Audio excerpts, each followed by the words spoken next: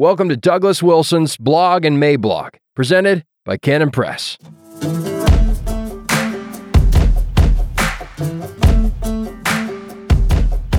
This Carnival of Dunsical Folly, November 22nd, 2021. Introduction. As everyone in the world knows by this point, last week a Wisconsin jury acquitted Kyle Rittenhouse on the charges that had been brought against him. This was a sober, sane, and necessary judgment, and I was really grateful for it. It truly was an instance of the jury system working the way it ought to, despite the mobs outside the courtroom. Having said that, we need to consider the reasons for all of this. Exactly how did we get into this position? I'm referring to our place here at the head of the main parade for this Carnival of Dunsical Folly, and how are we expected to get down off of these stilts? And how do we get these 10-foot silk and very purple pantaloons off? How then? I will explain what I take to be the import of this kind of reaction down below. In case you hadn't guessed, it is highly significant, and if you have your wits about you, exhilarating and pretty scary. About the only plausible criticism I've heard that can be laid against Kyle Rittenhouse comes in the form of a question. What was he doing down there in Kenosha in the first place? How many of you parents are willing to send your 17-year-old off to the deadly riot armed with an AR-15? I myself have voiced this mildest of criticisms in the recent past, while then moving on to say that I thought that once he was there, Kyle acquitted himself well. But as I've been pondering this cultural demento moment of ours further, I think I might actually want to retract that criticism, or at least qualify it into oblivion. This is the spirit of November, is it not? Not only do we not make qualifications, we even remove some that had been previously made. A porridge of platitudes. We need a theology of civic unrest. What is required is a theology that guides us when times are peaceful and one that guides us when times are tumultuous. In case you hadn't noticed, our times are among the tumultuous ones, and that highlights the fact that we need a theology that enables us to tell the difference between the two. I say this because a large number of our Christian leaders are persisting in acting as though the church is ministering during a placid time of transition, say from the administration of Dwight D. Eisenhower to that of JFK. Instead of where we actually are, which is at the stumbling, staggering, and drunken transition from Caligula to Claudius to Nero. In the aftermath of the Rittenhouse verdict, I did a little search online. Not an exhaustive search, mind you, but a little search. If I missed something, please let me know. But I took the phrase, reaction to Rittenhouse verdict, and prefaced it with ERLC and 9 Marks and the Gospel Coalition, and came up with what should be described as kind of a goose egg. It was as though they were able to cook for all the troops so long as we were content with the porridge of platitudes. But when a real crisis hits and everybody desperately needs something more substantial, we find out that all the ingredients for a more robust theological mulligatawny must be sitting on a freighter off Long Beach. In short, our evangelical leaders have not been men of Issachar, and it is not looking like they even want to be. More on this in a bit. Quote, and of the children of Issachar, which were men that had understanding of the times, to know what Israel ought to do, the heads of them were 200, and all their brethren were at their commandment. 1 Chronicles 12:32. A biblical theology of civic stability. I'm going to assemble a few passages together here and then draw some lines between them, and then make application to our current wretched and calamitous and pathetic establishment. And in this application, I will be including the establishment's chaplaincy. Civic stability is a fragile thing, and it is a fragile gift, a fragile grace. It is not something that this fallen world owes to us automatically. When we've been blessed with it, we have to maintain and protect it. We need to guard it jealously. And the principal way we fail to maintain it is through an unwillingness to knock heads when the occasion calls for it. Quote, because sentence against an evil work is not executed speedily, therefore the heart of the sons of men is fully set in them to do evil. Ecclesiastes 8:11. When the authorities fail in their responsibilities in this basic law and order regard, two bad things happen. The first problem is that evil men are given a wink and a nod by the inaction of the authorities, and so they consequently begin their looting and mayhem. The second bad thing that happens is that good men, Korean shopkeepers with rifles, say, take to the rooftops in order to protect their livelihoods. In other words, when the civil authorities abdicate their assigned task, then bad men perpetrate injustice, and good men, at some point, respond with vigilante justice. Now, a sensible Christian doesn't want either one, and that's fine, but there's still a huge difference between the thugs who assaulted Rittenhouse and the kid who defended himself. And when the civil authorities, the ones who refuse to restrain the rioting, bring the full weight of their prosecutorial resources down on the kid who was seeking to fill a vacuum that they created, the society that is represented by such delinquent civil authorities has lost all right to criticize any volunteer stand-ins.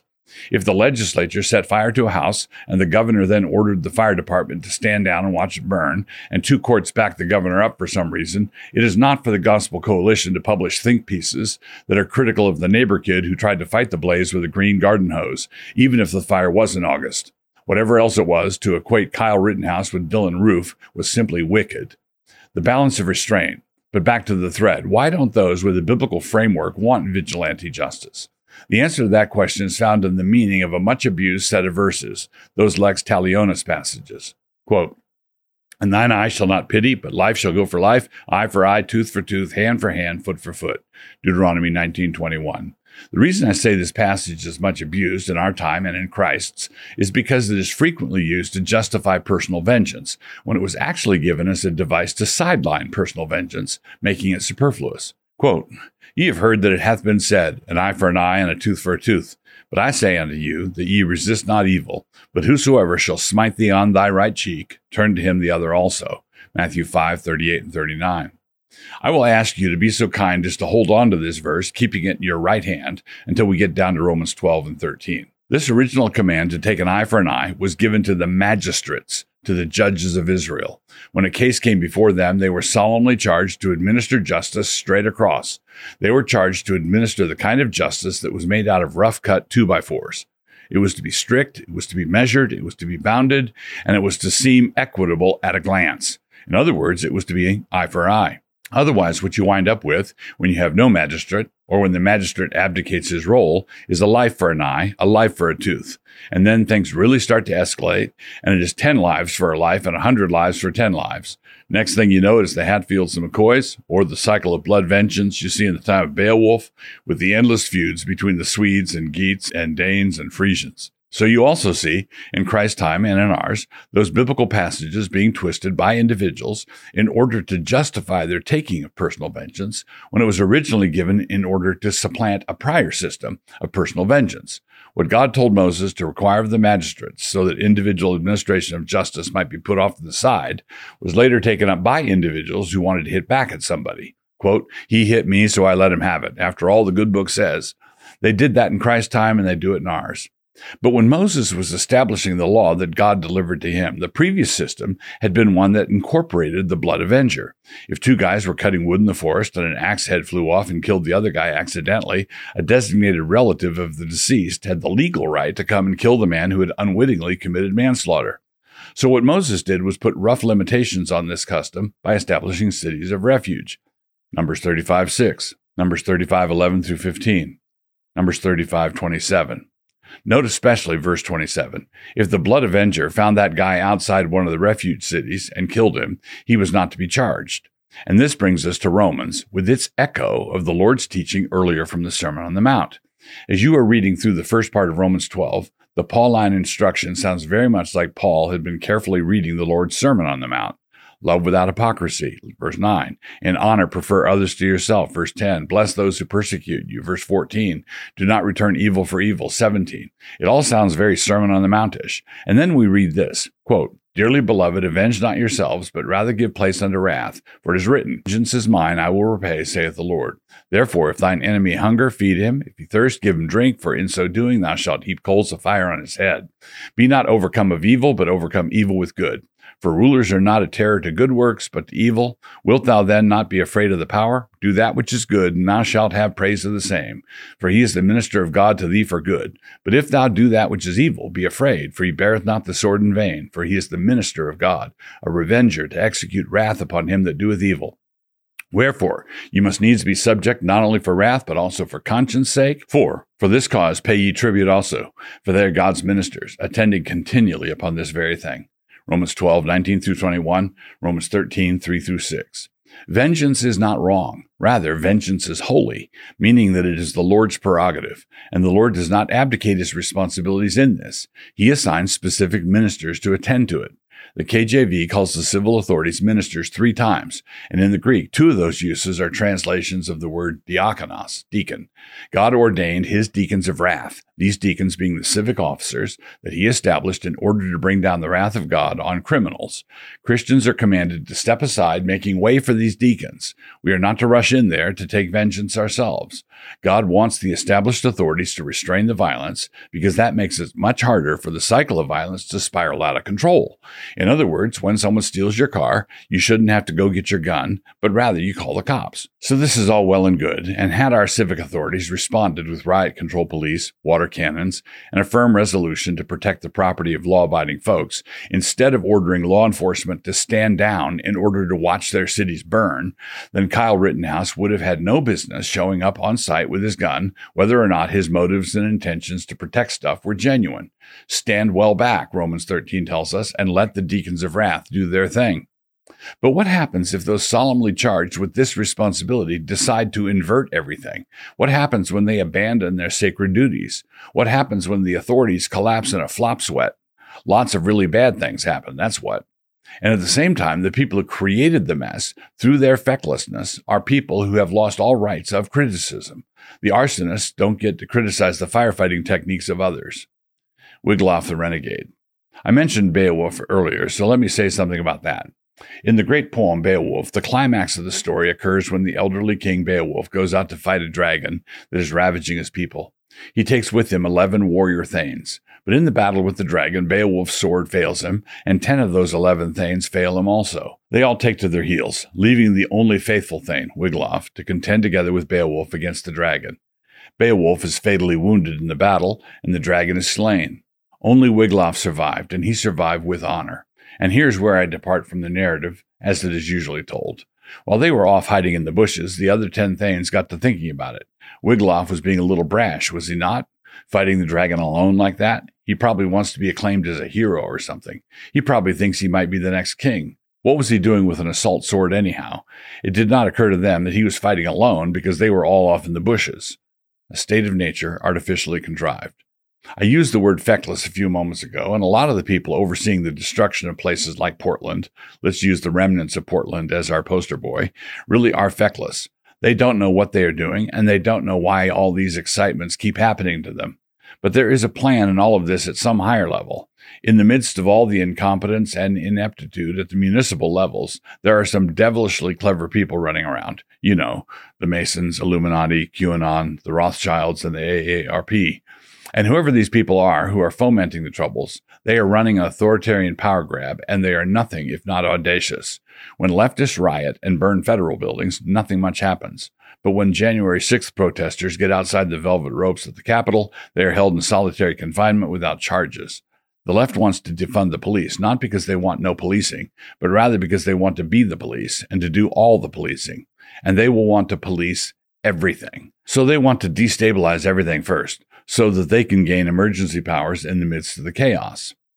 And they still have the will to prosecute people. They prosecuted Kyle Rittenhouse. Not whether, but which. It is not whether they will prosecute, but rather which malefactors they decide to go after, right? This state of nature that they are cultivating is one that they hope to use to justify a massive centralized power grab. That is what they intend. But I'm maintaining that they are sailing very close to the wind and do not know what sort of forces they might unleash. Leftists who are consumed with the lust for domination need Christ. Fatherless radicals who want the state to be their daddy need Christ. Unloved women who want the state to protect them and to provide for them need Christ. All of that is true. But it is also true that angry red-pilled Americans need Christ. They also need Christ desperately, and they are about to show up en masse, and our evangelical leadership has been so industrious in catering to leftist sensibilities for so long that they will have thoroughly discredited themselves when it comes time to preach the gospel to the reaction. Those caught up in the reaction will need Christ, and many of them will know that they do. But they won't want to hear it from commie simps. Early in the Scottish Reformation, a bunch of renegades assassinated Cardinal Beaton while he was, in the words of Knox, quote, busy at his accounts with one Miss Ogilvy. The killers then holed themselves up in the castle at St. Andrews. In the meanwhile, John Knox was on the lam with two young boys that he was tutoring, and he wound up taking refuge in that same castle. Small chapel services were being held there in the midst of that crisis, and it was there that a man named John Ruff called John Knox to the gospel ministry. In the middle of a service, Knox burst into tears and fled from the room. But he then began preaching, and his preaching included a straight-up assault on the sins of the men holding the castle. They would take it from a man like Knox in a way that they likely would not, had it been coming from some simpering cleric who'd been in tight and cozy with the previous corruption.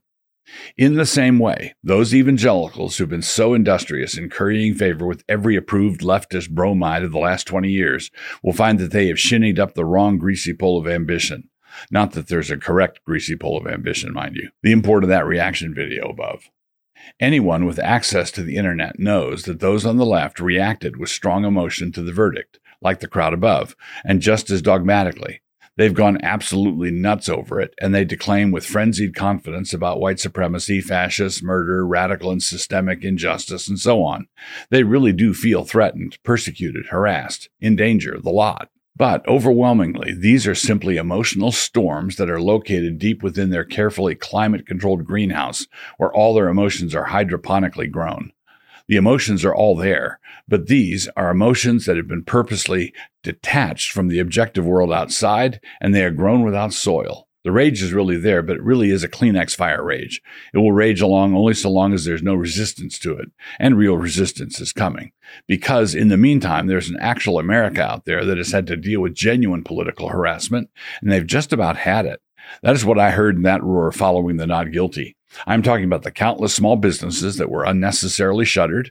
I'm talking about a year of lockdown for no good reason. I'm talking about the loss of millions of jobs. I'm talking about a climate in the workplace that means you might lose your job because of your views on what mascots are appropriate for professional sports teams. We're not talking about hurt feelings here, but rather about enormous actual damage. And I'm talking about all the plain indications that the left intends to seize power by whatever means, and how they, once in power, intend to display the full range of their contempt for your liberty, your rights, and you. The reaction may well be violent and ungodly, and these red-pilled hordes will need the gospel. And the people who will be best equipped to stand up to any future nonsense will be those who stood up to the current nonsense. Folding under pressure now is not good preparation for standing up to pressure later. Cowardice now does not lead to courage later.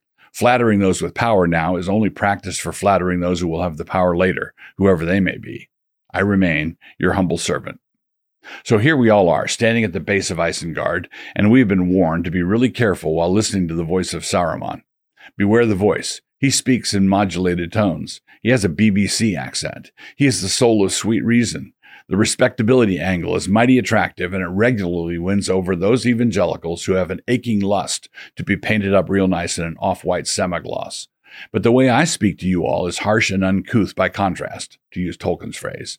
Not velvety at all, I grant it. I do not come to you with buttery and oleaginous adjectives, except perhaps for oleaginous. These posts are not approved by any kind of PR consultants. I do know that I write in a way as to give PR consultants the fits, were any of them here. None of my posts are shrink-wrapped. I have trouble combing my hair, as you can see. My nails have never been done, and my smile is kind of crooked. And some folks think that some of my posts went off their meds, but they only think that because they are still on their meds. So what am I up to? What is my point? What do I think I'm doing? Why do people come here? What's the appeal? I'm here to tell you the truth, and to tell you the truth, that is kind of a niche market these days. As Arthur Koestler once put it, quote, one should either write ruthlessly what one believes to be the truth, or else shut up. And there it is in a can. Today's NQN giveaway. So I think I'm going to give away Skin and Blood this week. This is because the post above was written in the aftermath of the Rittenhouse verdict, and that trial was precipitated by a white guy who shot other white guys who were attacking him, and then white guys in the media whipped up left-of-center America into a pie topping, also mostly white. This means that it is high time we dragged race into it. Besides, a lot of people feel like Rittenhouse shot some black guys, and such feelings are necessarily paramount, as you should know by now. Today's giveaway is Douglas Wilson's book, Skin and Blood, A Gospel Approach to Race and Racial Animosity. Get your free copy by clicking the link in the description.